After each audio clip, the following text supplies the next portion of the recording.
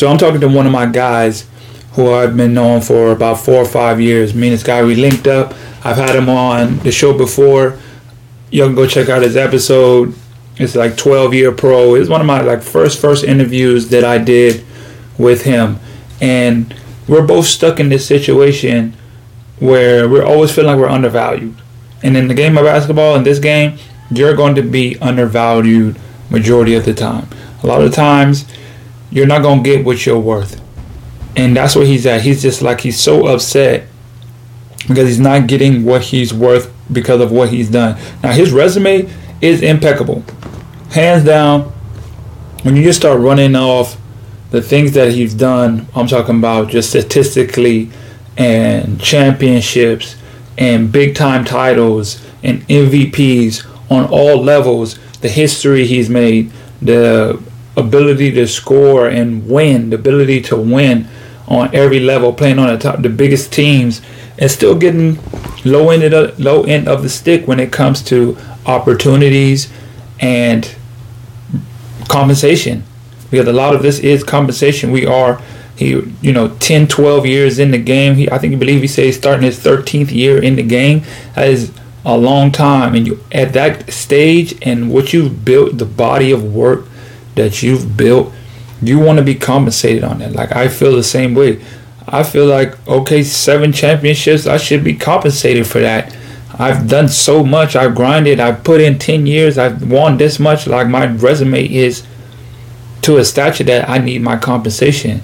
And that's just something in the game that you're just going to have to deal with at times. But you got to know your worth. There's always going to come a time in the game when you're going to have to just say no. You got to start saying no. You got to start making moves. You got to start doing other things, because you're going to get stuck in a situation where you're just not going to be treated your real value. It's like they see you too much and they're not going to give you your respects. They'll give it to the next person. And that's one thing that me and him kept going back and forth. He kept saying, man, this person making this person making that.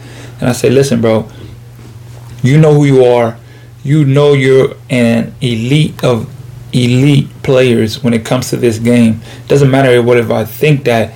The resume that you've built proves that. It doesn't matter what I have to say. I don't have to be biased. I could just look at your body of work and look at your resume that you've done in your time of playing, and it shows what you've been able to do, and it shows this is what an elite professional player looks like.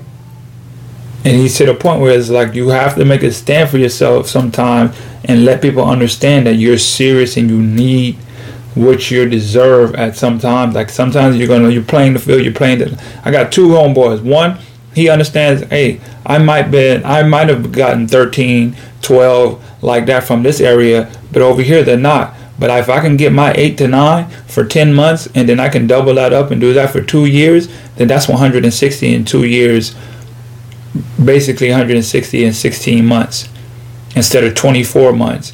So I'm making the money and cutting the time. And if I go play in the summer for 2 months, I might be able to make another 20, 25, 30, and then, it's a different play. But you're still cracking over 100, 115 in a year, making 100 a year. Making $100,000 a year playing basketball overseas. See, everybody thinks that you're going to come straight in and be making 200, 300,000, 400,000 because these NBA guys are coming in and they're going and they're getting $1 million contract, and these. Please, to get to that point in this game, the scalability of it, it's not like that. You have to put in real work. You have to really grind. You have to really build your resume. You have to be really good. You got to make yourself like really good. You got to accomplish a lot of things. We're talking about a guy that's won the biggest competition in South America, one of the best countries in South America, MVP, and still struggling to get over the hump and get the compensation that he believes that he deserves.